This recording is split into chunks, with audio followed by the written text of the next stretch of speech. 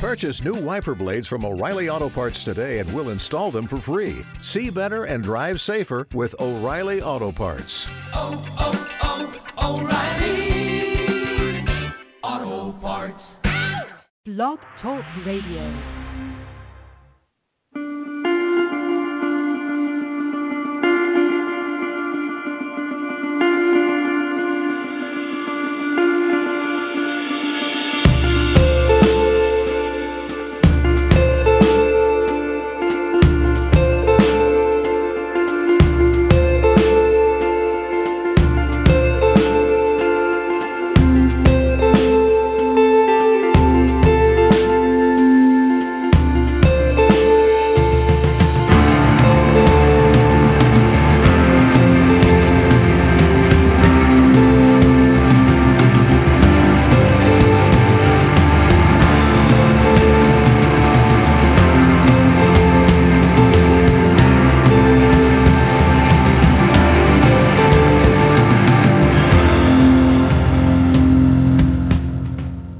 Good afternoon, everyone. This is the August 16th, 2017 edition of Don't Let It Go Unheard, and this is where we discuss news, politics, and culture from the perspective of Ayn Rand's philosophy. Ayn Rand's philosophy uniquely justifies, upholds the right to the pursuit of your own happiness. I'm your host, Amy Peikoff, and I have to ask you here in the chat room, can you hear me? Can you hear me okay? Is it smooth? Is the quality choppy?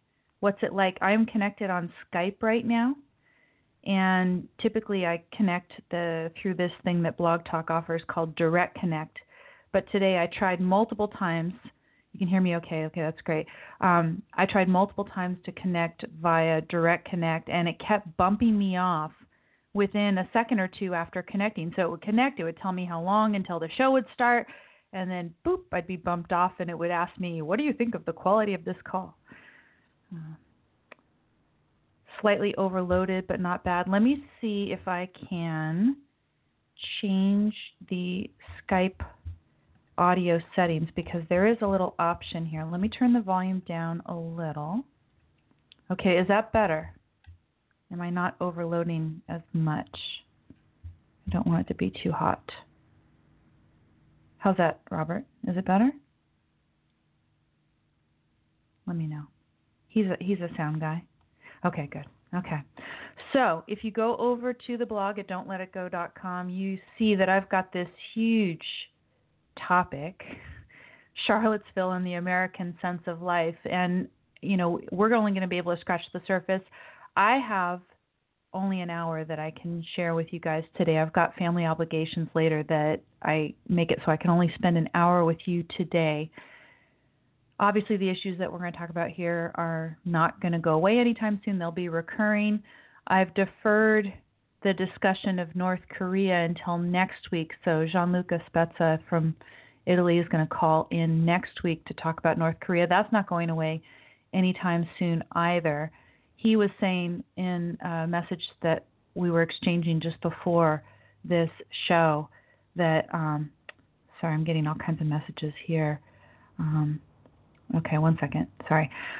In a message just before the show, he was telling me that even though for now Kim Jong-un has stepped down and is not going to immediately go and bomb Guam on us or anything, that soon there's going to be news of how pitiful the crop season is, and that is going to inspire dictators, as it often does, to get more bellicose and fire off some missiles just to try to distract everybody from their misery. So, yeah, we'll be talking a little bit. If you go to the program notes, you'll see that we'll talk a little bit about distracting people from their misery under communism. Yeah, Rob is saying only 60 minutes. I'm sorry. This is all I can do today, unfortunately. Short show, 56 minutes remaining at this point. Okay. We're eating them away. Let's get started. Let's go to the blog at don'tletitgo.com. And I want to remind you, if you do want to call in and share some of your perspective on the events in Charlottesville and what it means for the American sense of life, then you can do that as well. I'm blocking my little camera because I'm on Skype, even though I don't think it's broadcasting to you guys video. NSA is always there looking at me. Sadness. Okay, so the number where you can call me is 760-888-5817. Again, that's 760-888-5817. You can participate also here in the chat, as many of you are, so thanks for joining me. One thing I do want to urge you to do is listen to Yaron Brooks' show from yesterday about Charlottesville. It was really, really excellent, and some of the stuff that I'm going to say here today is just going to supplement and amplify what he had to say there. Quite wisely, we need to blame both sides. We saw both sides initiating force in Charlottesville. We've got both Antifa. Some people are starting to call them the alt-left, but we have the alt-left and the alt-right both using violence against each other in Charlottesville.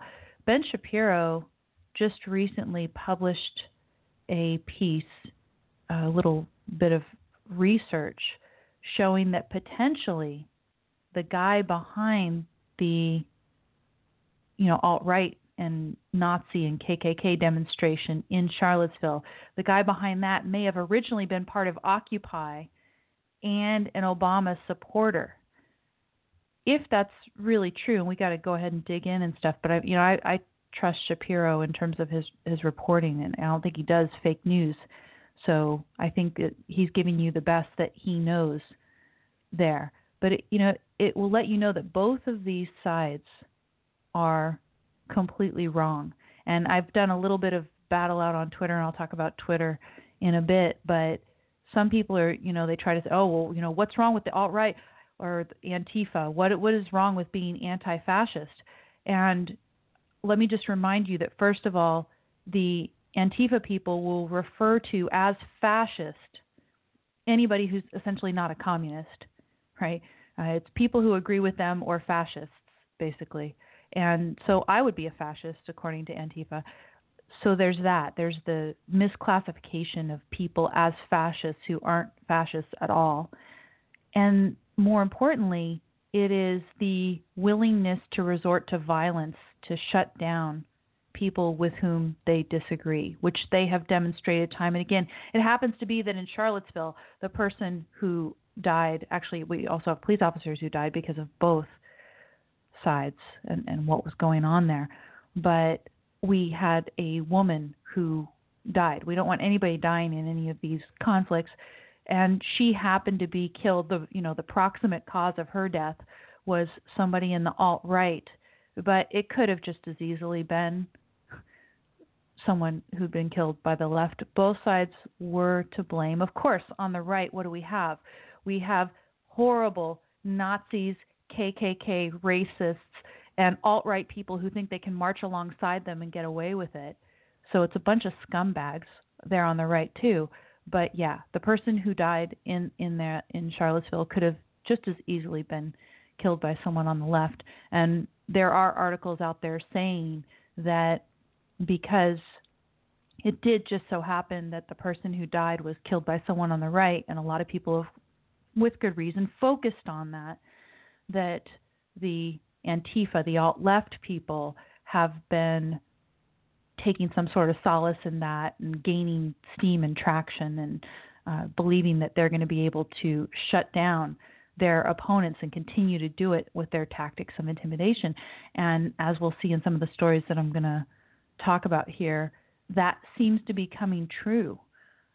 There's been an upcoming event, a White Lives Matter, as far as I know, is what it was billed at. A White Lives Matter event has been shut down in Texas, and part of it is because of the promise of violent conflict. We've got a heckler's veto gaining traction, and I think this is one of the scariest things that's coming out. I mean, there's two things that are scary, that we've got this chaos going on. And as Ayn Rand warned, what are the two ways that we can destroy this country, dictatorship or chaos? And what's the chaos going to do? It's going to lead to dictatorship. So that's frightening in and of itself. But then the second thing is this idea of the heckler's veto, which was already gaining power before Charlottesville, that it might be gaining even more traction in the wake of this, because we have people who are not thinking in principle about these demonstrations, about what we should allow and what we shouldn't allow. And then secondly, we have, and Yaron Brook was talking, eloquently about this yesterday, police refusing to do their jobs. They should allow people to express their views, but at the same time, they should keep two sides that might be prone to violence separate, right? So these are all issues that we want to talk about. As I said, if you wanted to call in and talk about your thoughts on Charlottesville and what it means for the American sense of life, 760-888-5817 is the number. But let me back up a second and talk about this idea of American sense of life. Those of you who have been listening to and following my show, you know that I have been thinking about rephrasing, some of the ways that I frame the show, particularly in the beginning and the introduction, and this idea of the American sense of life. Rand had this concept of American sense of life, and what is the way that I can explain it in terms that you see out there in the more popular culture, in the mainstream culture today. The way I would describe it is the implicit attitude of confidence in American exceptionalism. I think that's the way that I would best describe it. What sort of implicit attitude do Americans have about what makes America great? Mind you, I don't think that Americans today demonstrate everything that Ayn Rand would have said falls under the American sense of life. I think she would say that it has been degraded and warped and maimed. If you look at Americans today, and we'll talk about that, I'm going to go through some of the elements. But this comes from an essay called Don't Let It Go. That's the connection to the title of the show, the title of my blog, Don't Let It Go, and Philosophy Who Needs It. This book called Philosophy Who Needs It by Ayn Rand. It's a collection of philosophical essays. This one essay is called Don't Let It Go, published in 1971. And what Rand is warning is that this implicit attitude of Americans, which is comprised of a number of elements that we're going to go through and reflect on in light of Charlottesville here as best we can, this implicit attitude has been saving us from dictatorship in our country. Americans have implicitly held a number of ideas that have warded off the impending threats of dictatorship. And what she said in this essay is, she said, well, that can help you for only so long. And a way you might think about it, and she puts the analogy explicitly in the essay as well, is the implicit benevolence and sense of promise for your future, hopefulness and optimism about your future that you had in your youth, the idealism, the commitment to always do what is right and to speak out in favor of what is just and fair, and your confidence in your ability to make your life what you want it to do, the ability that you think you have to succeed in your chosen career, whatever it's going to be. All of those awesome, attitudes that you had in your youth, often they're only based on implicit attitudes that you hold. It's not based on any sort of explicit ideas about how you should govern your life, what is the right way for a human being to live, what is your rightful place in the world with respect to your fellow man and in relation to your country and all of these other things.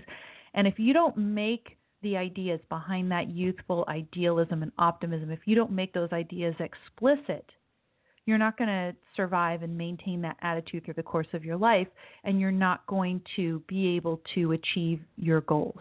Now, not everybody's always going to be able to achieve all of their goals anyway, but what you know for sure is that if you don't take the right approach and the right steps, guided by the right ideas, then you're not going to have any hope of doing it. You can't just try without any particular direction. You need that roadmap. You need a set of explicit ideas. You need a philosophy.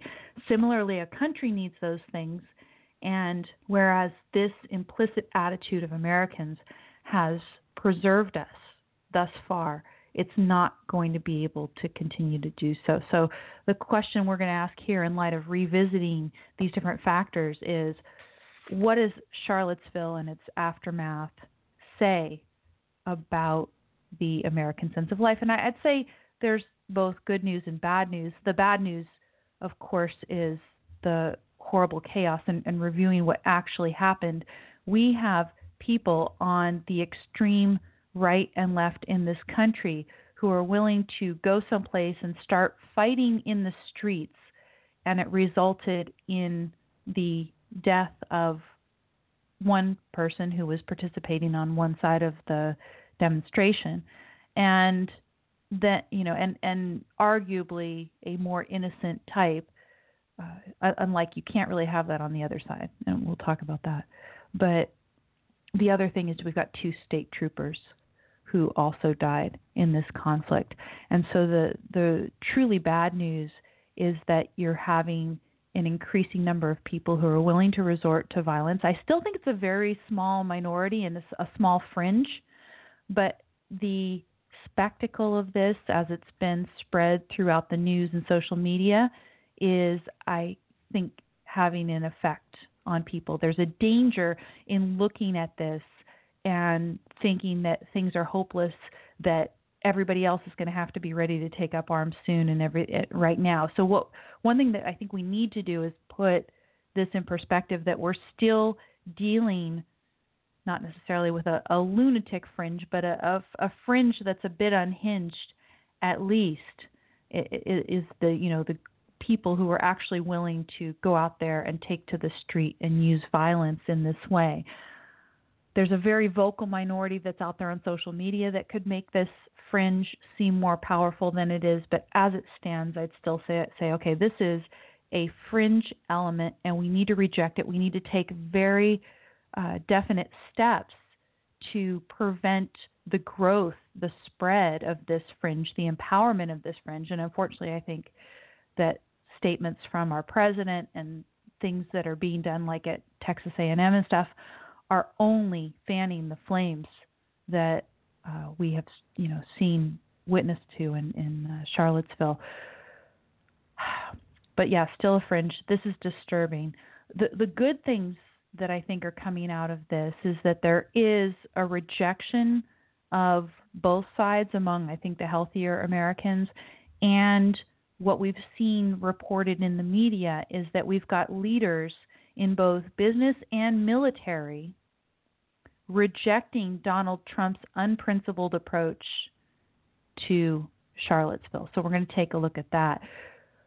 So, just to give you kind of the overview, overall, I am not insanely pessimistic about this.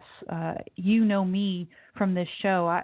Yaron's the eternal optimist, and I'm kind of the struggling optimist more, if you want to look at, people in the objectivist movement. He is a lot more consistently optimistic than I am. But here, I can look at this and analyze it more intellectually, at least, and say, okay, look, this is still fringe, regardless of what the media is trying to make out of it.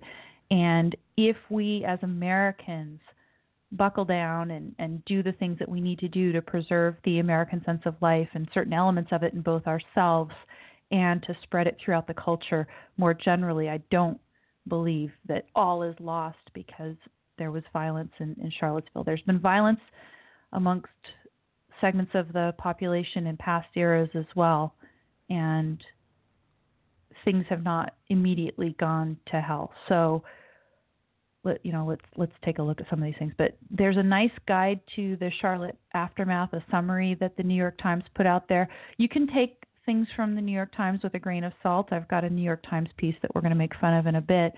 But, what do we have here? We've got first, the summary of, and this is in reverse chronological order, I suppose, or not exactly reverse chronological order. He's looking at the response.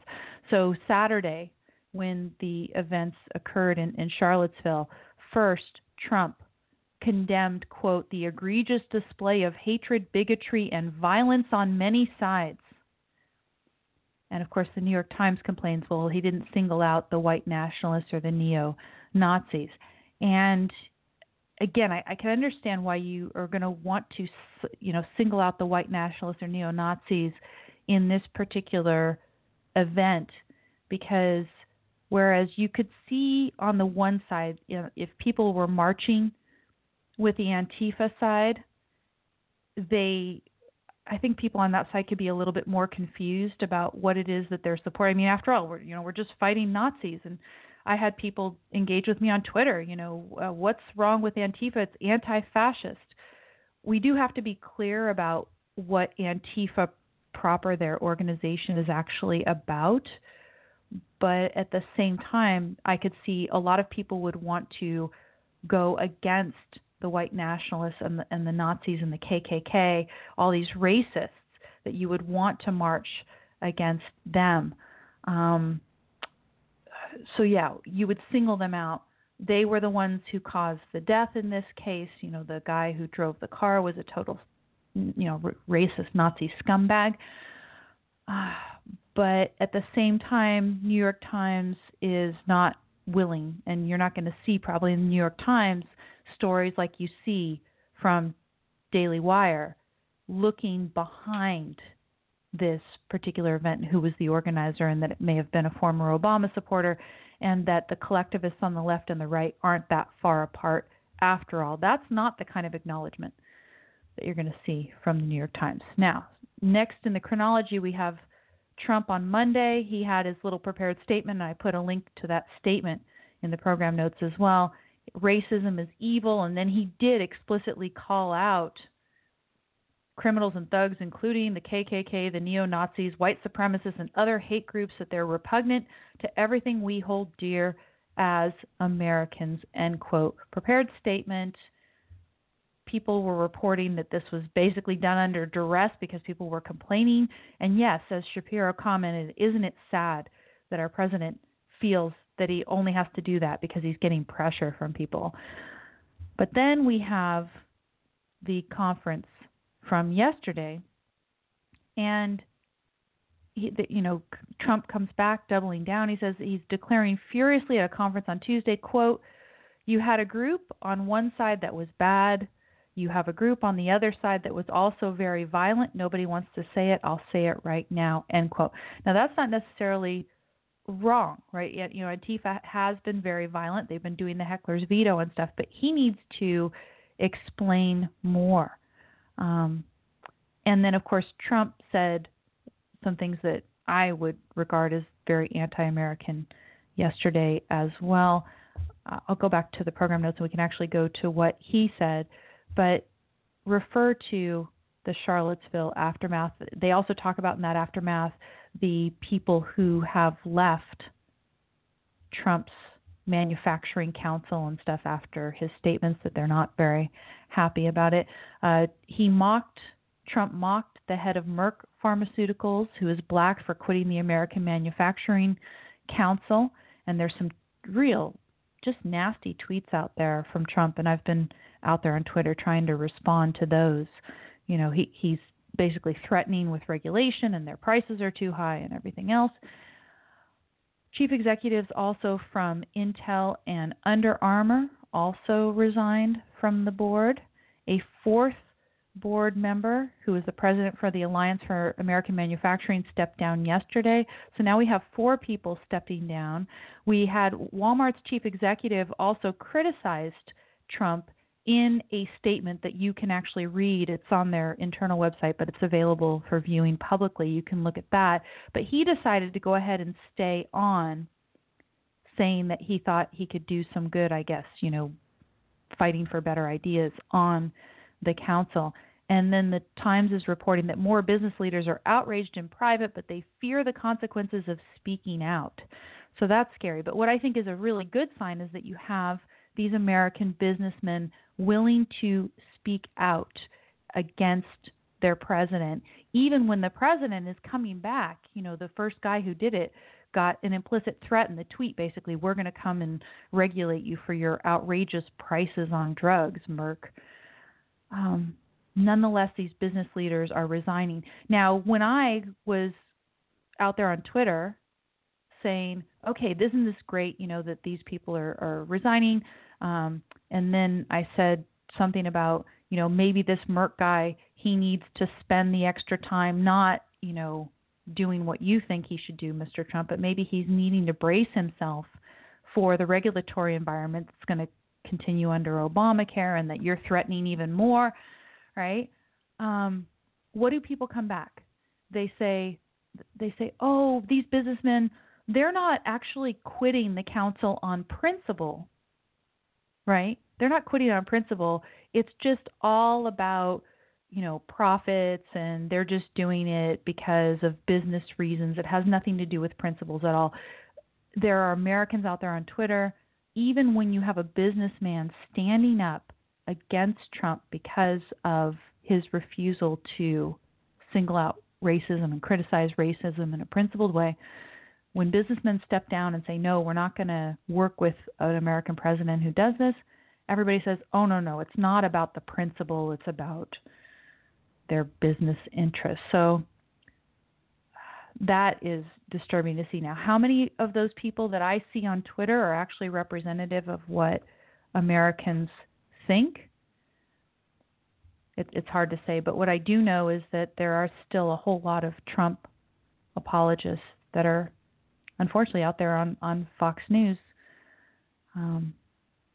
They're touting exactly what a lot of people are saying. Well, no matter what he says, it's not adequate, and no one's ever going to be satisfied. And they're not giving the sort of principled statement about these events and what Trump should have said that, for example, Yaron Brook was talking about yesterday in his show. All the commentary is either knee-jerk, pro-Trump or anti-Trump, without principles behind it, and that's disturbing. That's the thing that you don't like. But I do like that these businessmen feel that even though they are under the threat of regulation, that they are going to step down. The other story that I saw earlier today that I'm heartened by is you have U.S. military leaders who are speaking out against this and distancing themselves from Trump's more equivocal statements. There's some photo going around, an image that there's, it's the, what is it? Yeah, there was an image of a man who wore a hat bearing the 82nd Airborne Division's emblem while rendering what appeared to be a KKK salute. And what did the 82nd Airborne Division Twitter account put out there as a statement? They say, respectfully, anyone who thinks this man represents our culture and values has never worn the maroon beret and never will. That's what they tweeted, referring to the image. Then they added, our World War II airborne forefathers jumped into Europe to defeat Nazism. We know who we are. We know our legacy. Anyone can purchase that hat. Valor is earned, is what they said. Now, this Business Insider story that I'm reading from, which is in the program notes, is also recounting that Trump did not specifically at first call out white supremacists, but then in televised address on Monday he did, but then he had the press conference on Tuesday returning to the original position, etc., labeling multiple parties and complicit in the unrest and seeming to defend some of those who seek to protest the statue. Those are probably the most disturbing statements, right? Because it's not necessarily bad for Trump to say, look, both of those groups that were there are prone to violence. It would be better if he was very principled about it and said, okay, both of them are prone to violence. In this particular case where you have Nazis and KKK, anybody who marches alongside Nazi and KKK is sanctioning those disgusting racists and shouldn't be there. And moreover, we know that those people are prone to violence. On the Antifa side, again, those people are prone to violence. They've resorted to heckler's veto at many events throughout the country. We've seen it. So at the same time, you could say, okay, the people on the left. It just so happens that this time the death that was caused by the people on the right. And he could talk about this. But where he ended up losing any credibility in talking about the violence on both sides is when he's talking about the removal of the statue. And he equated the removal of the statue of Robert E. Lee with a hypothetical removal of a statue of Washington or Jefferson or anybody else. So let me see if I can get down to those statements. He had at the beginning of his little conference just a very kind of bland statement about infrastructure and everything else. I've got him in my ear at the moment. I think I'll turn that off. Now, oh yeah, why do you think CEOs are leaving the Manufacturing Council was the first thing that they asked him. And he says, well, they're not taking their jobs seriously as it pertains to the country. The focus should be on jobs and manufacturing. To me, what he's saying here is, you think you're going to make a principled statement that, disagreeing with me about my policy about Charlottesville, my reaction to Charlottesville. No, what you really should do is you should leave your principles at the door. You should come on my Manufacturing Council, and you should help satisfy the demand for American jobs.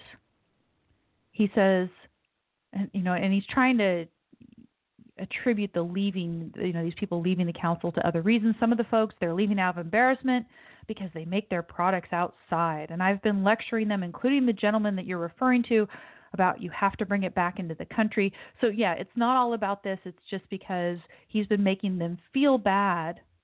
Why? Because, and the way I'll put it is, they're acting as American businessmen. What should Americans do? Americans should get the stuff from wherever it's going to be best supplied to them. They don't have to source everything here in America, not their labor, not their raw materials, not anything else, but it's Trump who's got this anti-American policy. So, he's saying, oh, well, it's not about my stand on Charlottesville. The timing, of course, tells you that it is about his stand on Charlottesville. The statements of the heads of the companies tell you that it's about his stand on Charlottesville, his lack of taking a principled position on Charlottesville, the events of Charlottesville. That's what they say it's about.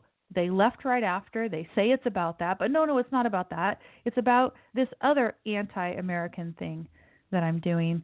It's about his insistence on sourcing everything from America. So, he can try. He can try to scapegoat that or blame them.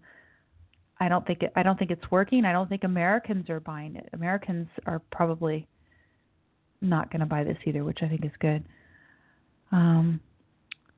Then they're talking about, why did you wait long? And I think what they're saying is, why'd you wait so long to make a statement about the KKK and the Nazis, right?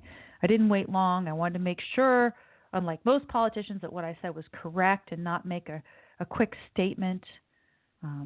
Don't make a statement until you know the facts. Well, what else do you need to know except that there were Nazi and KKK guys marching and that it resulted in the death caused by one of their members? Anyway, he says, when I make a statement, I want to be correct. I want the facts. And then they talk about, people said nice things about him. He just deflects. He's just so bad. And if you look at his, and then he asked, how about a couple of infrastructure questions, which is just great because he doesn't want to talk about Charlottesville. He just wants to talk about infrastructure and, we're going to create jobs and everything. Walmart CEO said, you missed a critical opportunity to bring the country together, did you? He says, I've created 1 million jobs. The country is booming in the blah. He doesn't want to talk about it, right? He doesn't want to talk about it. Doesn't want to make a fast statement. He said, have to know things first. I have to know the facts. So he says, well, and they're not going to let him rest, right? Which is great. Is this terrorism? How do you feel about Bannon, right? Because Bannon is linked with the alt-right, and the fact that Bannon is there as a strategist, I think, is fueling these people. I agree with that idea. He says, the driver of the car is a disgrace to himself, his family, and his country. You can call it terrorism, call it whatever you want. I would just call it as the fastest one to come up with a good verdict. Is it murder? Is it terrorism? Legal semantics, murderer, horrible, inexcusable. I would call it, of course, terrorism, right? I wouldn't say that this guy is a, quote, lone wolf. He's a disgrace to himself. He's a disgrace to the whole group. He's also a disgrace to everybody who marched alongside, including members of the so-called alt-right or anybody who decided they want to march alongside those races. But no, he's not going to say that. He's not going to condemn the people who would march alongside the Klansmen and the Nazis in Charlottesville. No, he's not going to do that. He's going to just talk about the guy himself. Talking about Bannon and his friends and, oh, the unfair press and, oh, blah, blah, blah. Okay, continue with that. We don't need this. Then McCain. The alt-left. Well, what about the alt-left? Do they have any guilt? He says, what about the fact that the alt-left came charging? They came charging with clubs and swinging clubs. Do they have a problem? I think they do. It was a horrible, horrible day. And that's true. That's fine. He says, I watched very closely. And he says, you had one group on one side that was bad, and you had a group on the other side that was also very violent. And nobody wants to say it. I'll say it right now.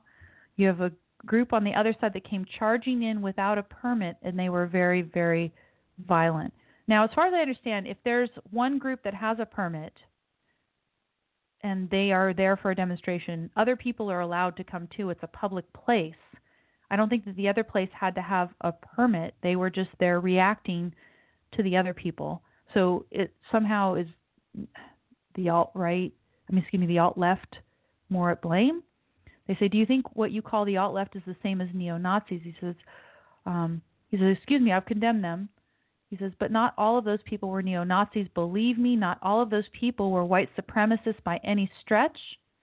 Those people were also there because they wanted to protest the taking down of the statue. He says, if you look at some of the groups, you would not know it if you were honest reporters. In many cases, you are not. But many of these people were there to protest the taking down of the statue. He says, is George Washington next week, Thomas Jefferson the week after? You really have to ask yourself, where does it stop? So he is equating, and Yaron Brook was excellent on this yesterday as well, the taking down of the Robert E. Lee statue. And who is Robert E. Lee? Robert E. Lee is not just a slave owner, right? They talk about, George Washington and Thomas Jefferson, they were slave owners, and so you're going to take down their statues as well. Robert E. Lee was very different because, as Yaron pointed out yesterday, he was not only a slave owner, he went to war in order to fight for slavery, the perpetuation of the institution of slavery. And he's saying, no, it's okay to protest the taking down of the statues. I do not think so. You have somebody there, that statue, maybe at one point it had its place. I would say probably not. Where you put it properly is in a museum, as Yaron was saying yesterday. You put that thing in a museum, and this is different from George Washington and Thomas Jefferson. George Washington freed his slaves in his will. Thomas Jefferson apparently treated slaves well. They were ambivalent about the institution. They made compromises. They did own slaves. This is not good, but they are very different from Robert E. Lee or other Confederates out there. What would Trump say about the statue? It's up to a local town, community, or the federal government, depending on where it is located. Are you concerned about race relations and everything else? They went ahead and asked him. Are you putting these two groups on the same plane? He says, I'm not putting anybody on a moral plane. What I'm saying is this. You had a group on one side, you had a group on the other, and they came at each other with clubs, and it was vicious and horrible. It was a horrible thing to watch, but there's another side. There was a group on this side, you called them the left, but came violently attacking the other group. So you can say what you want, but that's the way it is. So he's trying to put the blame more on the left than on the right. And that, of course, is unjustified. I wouldn't necessarily do that. What you need to do in order to do that is you need to get behind it like Shapiro is doing. Later he talks more elaborating about the statues. Was George Washington a slave owner? So is he going to lose his status? Going to take down the statues because they were slave owners, et cetera? Equating that. He says there were people in the rally who were very quietly protesting the taking down of the statue. He says there were a lot of people who were very innocently protesting there. At one point, and I don't know if it was in this news conference or in a different one, he talked about there were very fine people. And there was a great tweet with a video out there by Jake Tapper that I stuck in the program notes that you can take a look at. He says, searching for the very fine people in this march. The very fine people, of course, that's language of Donald Trump. And I agree with Yaron there that if you are marching alongside these alt-right people, or in particular, if you are a member of the alt-right and you're marching alongside the KKK and the Nazis in Charlottesville, then you're a bad person. You are condoning their message and what they are about. Now, there's a lot of people talking here in the chat room, and I've watched the volume, but not. Now, let's see. The Unite Right organizers had a permit to hold a public rally. Yeah, that's the thing. I think they had a permit. In the chat room, alt-right is alternative right, not just extreme conservative, but extreme principles. What else? Yeah, I don't think you have to have a permit to show up to do a counter demonstration once there's a permit for the original. Stuart in the chat room says, very disturbingly, I see the right-wing people on Twitter saying that Google should be hit with an antitrust suit to punish for the political correctness. Yeah, that's part of... I did a little bit of battle on that issue on Twitter. Just in general, I'm doing a little bit more battle on Twitter, and part of it is me trying to demonstrate one aspect of the American sense of life, which is defiance, right? Defiance, not obedience. But let's go through some of these elements of the American sense of life, and I'm going to try to relate it back to what we've seen both from our president, modeled by our president, and in some of the aftermath in Charlottesville. And we've talked about these elements before, these concrete elements. It's in the essay, Don't Let It Go, from Philosophy Who Needs It. Rand says the best way to explain this attitude, this implicit attitude that Americans have behind what makes Americans exceptional, what is the optimism and the benevolence and the happiness behind Americans, what are the ideas that are there, what are the different facets of what you would say is this gem. First of all, it's the contrast between the European attitude that we belong to the state versus the fact that we are independent entities, that we refuse to be pushed around by anyone. Now, what you could say is you have these very warped groups saying we're not going to be pushed around anymore, we're going to go out in the street and take to arms. But both of these groups, the alt-left and the alt-right, are horribly misguided. The alt-left, the Antifa people, are labeling as fascists anybody that disagrees with them and their desire to be taken care of by the state. These are communists. They want a totalitarian regime. They just want it to be a regime of the left. And anybody who stands in their way of achieving their socialist utopia is thereby a fascist. And they believe that they are justified in using violence to shut down the speech by anybody who disagrees with them. And they would come and do the same to me right now if they could. They would try to shut me down. And they'd think it was right to use any sort of force or talking over me or whatever in order to achieve that aim. They are about intimidation. They are about the heckler's veto. On the right, of course, we have these racists, these people who are anti-immigration. I've been doing battle with some of those people on Twitter. I got a death threat from one of them due to my comments on Fox News. There's a guy who's out there just throwing out death threats apparently at a lot of people due to a pro-immigration policy. And, again, I'm not a person who believes in no borders. I believe in border checks. I've talked about it a million times. But the border checks need to be made with reference to the principle of individual rights on which our country was founded. And if it's not, you are you are promoting an anti-American policy. We have to have objective law. If we're going to have government needs to act on objective criteria. And those criteria have to do with a violation of individual rights, which means an initiation of physical force, not just carrying around certain cultural ideas in your head. And if you guys are racists and you want to keep out people based on their race or their stated religion, regardless of whether they're actually going to be acting out on these ideas, I don't know what to say to you. But point being is that people on the right are willing to engage in intimidation tactics and also threats of violence. There was an article, and I couldn't find it again.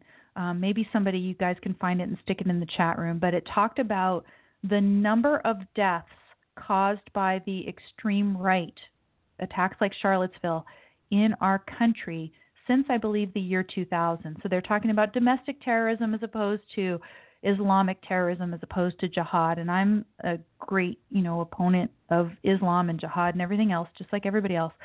But if you focus on domestic terrorism, these groups, the left and the right, as it stands right now, the left has not caught up with the right.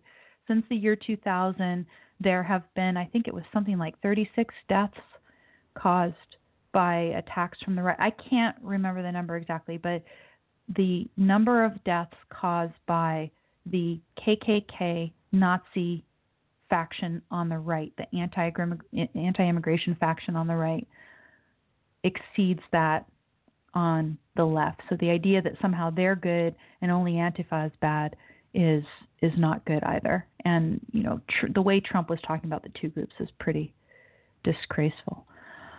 In any event, so you'd say, okay, these two groups are saying we're not going to be pushed around any longer. We're going to take to the streets, and it's going to be demonstrations, and we're willing to use violence if we have to. We're going to fight. We're just, fighting in the great American spirit of revolution. No, you are not. You are fighting in the name of warped, wrong, anti-life ideas. And so, no, that's not what it is. Now, what about any of the response to these groups, the ideas of Americanism, independent, I don't know that in the response to these two groups you can see any of that. Admiration of American achievement and the earning of money. I'm afraid in the aftermath I haven't seen a lot of good from that. As I said, when I was out there on Twitter cheering or defending that Merck CEO for resigning from Trump's manufacturing council, whatever it is, his council of James Taggart's out there. You could say, okay, should that council even exist? But at least you could cheer somebody for resigning from that council on a principle like this guy did. When I tried to do that, I was met on Twitter at least with people who are saying, oh, no, businessmen are just, out for trampling all over their fellow Americans. They're not really acting on a good principle in any way, shape, or form. I think Americans are too willing to discount corporations or big business as such, and they don't make that separation that I was trying to urge for on Steve Hilton's show, the separation between somebody who is an innovator and a producer who has made America great, an honest, good businessman who produces value. They don't distinguish between that and the crony type. I put a meme out there trying to make a distinction, and I used the old brain on drugs, here's your brain on drugs, the eggs and stuff. It didn't go over at all because people are like, the cronyism, the, corporations on cronyism, they look delicious, the fried eggs, we want to eat them. So I failed. I'm going to have to keep trying with the memes. I'll have to keep trying. But Americans out there were basically, discounting the earnestness of these big businessmen who are resigning from Trump and the statements that they're making. And to me, that was sad. Americans should, as Rand wrote in this essay, admire achievement. And you shouldn't be so willing to discount a businessman simply because he's the head of a big corporation. Now, what about the idea of feeling respect for our public figures and being willing to take initiative and also speak out against our public figures as well, treating our public figures as equal. I would say there's been a lot of good demonstration of the American sense of life out there on Twitter and willingness to speak out against Trump. But at the same time, in some sectors, you see a lot of people willing to apologize for our president still. I am hoping that we will see more. The CEOs of the big businesses in particular, they feel like they have, I guess enough power, enough obligation to stand up against the president when the president is wrong. We have our military leaders who are willing to make statements that contradict or at least, go a lot further than the statements made by the president. They distance themselves from him. And we'd like to see, I would say, a lot more of that. And we also have politicians, right? We have a number of politicians who were willing to make statements that were, strongly condemnatory of the KKK and the right wing there in Charlottesville, in contradistinction to Trump. Now, what about this idea of, and this is one thing that Rand talks about in the essay, that Europeans see themselves as living emotionally in a world made by others, and that Americans, by contrast, have the attitude that was expressed in this poem, The Westerner by Badger Clark. The real kind of iconic quotation is, "The world began when I was born and the world is mine to win." How do Americans see the world that they live in post-Charlottesville, in light of Charlottesville? I think Americans are in danger of, and I think I've been in danger of this myself, which, I feel it myself, which is why I'm saying this is a danger. The danger is to look at Charlottesville as bigger than it is. As I said, we still have these groups as being very fringe. We still have the ability to speak out in principle against the collateral damage that comes out of Charlottesville. So, for example, if Antifa is somehow feeling that it's been, supported or, because everybody's condemning the alt-right and the Nazis and everybody else, if Antifa feels itself gaining steam, if Antifa feels like it's been morally reinforced, that it's going to go out and be reinvigorated and try to exercise the heckler's veto more, we are still able to speak out in principle against this. And I see people in the culture who have a lot of influence who are doing that, like Ben Shapiro. Ben Shapiro has just been a powerhouse and everything post-Charlottesville. I cannot recommend more highly going to Daily Wire and just looking at all of his coverage. He will speak out in a principled way against both of these groups and do his very best to give you the factual reporting on the ground. Like I said, maybe the guy who organized the demonstration on the right was originally from the left. It will just show you that these totalitarians of both stripes are the same. In fact, I had a really good friend who I had reconnected with just very briefly and had a conversation, and said that he had originally been a Bernie Sanders supporter and then ended up voting for Trump.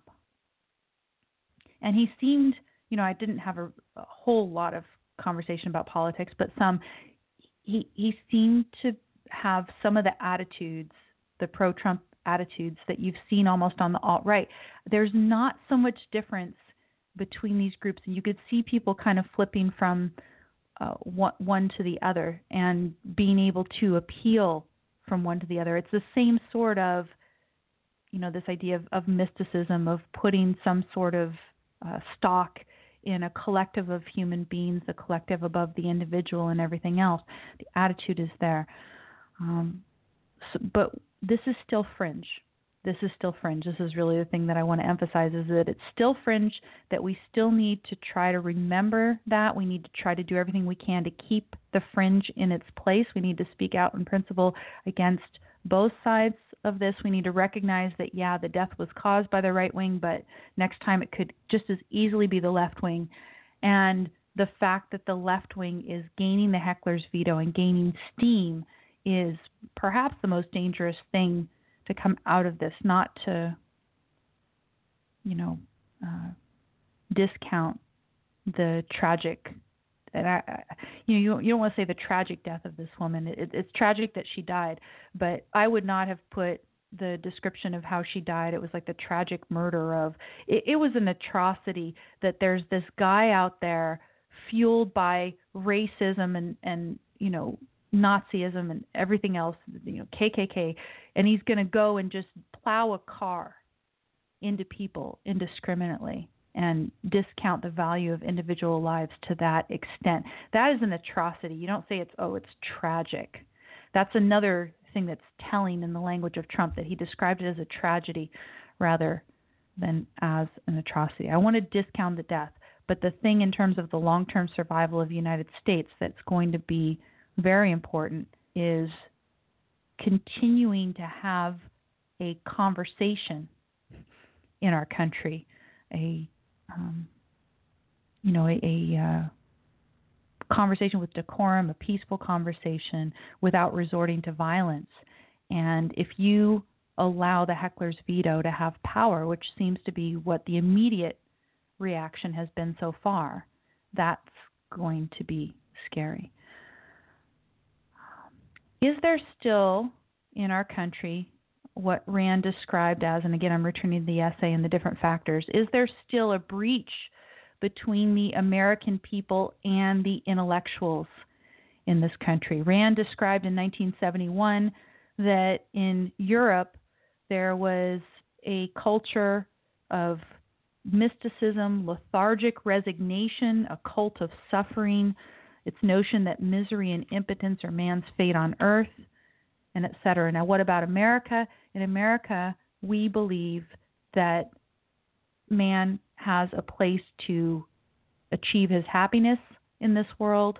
It's the world for us to win, and we actually don't believe in this kind of spirit of resignation and everything else. Today, what we have is, I would say, a growing culture of public intellectuals who are willing to, sort of defer to our president and defer to collectivism of various stripes. So we have, in our public intellectuals at least, a number of people on the left and the right who are apologizing for these extreme elements. Anyone who's apologizing for Trump, given his statements, is, I think, also thereby, kind of transitive property, becoming an apologist for some of the extreme right. You're helping to fuel that. The people on the left, the New York Times, who is not willing to acknowledge Antifa's side in this, they are becoming apologists for the left. And there are very few people in the culture, in our public intellectuals, who are speaking on behalf of individualism, the principles behind this country in terms of the, our rights, and, having that proper understanding. I'm almost out of time here, but Ted Cruz is an example. God, I've only got 2.5 minutes left or something. This is ridiculous. Ted Cruz is an example. Ted Cruz said he was happy about the rally at Texas A&M being canceled, and to me that's a disturbing thing. We need people to go out there and continue to speak on principle. So here I'm running out of time. Sorry to tell you, I'm not actually getting the woman in my ear telling me how much time. Oh, there I go. Okay, got the woman in my ear telling me how much time is left. Go to the blog if we want to continue this conversation. I guess we're going to have to continue this conversation more next week. Listen to your own show from yesterday if you haven't, and go to a couple of the links that will leave you on a little cheerier note as well. I've got a funny piece, and I've got some new music from Jezebels for you to check out as well. The caller who's online, please call again next week. We will continue this conversation. It's going to be next Wednesday again, 3 p.m. Eastern Time, 12 p.m. Pacific. I will go for the full hour and a half next week, and we will take up North Korea. I've got a couple more aspects of the sense of life to discuss, and we'll do some summing up as well. So sorry, everyone. Had to cut it short. We'll continue next week. Take care.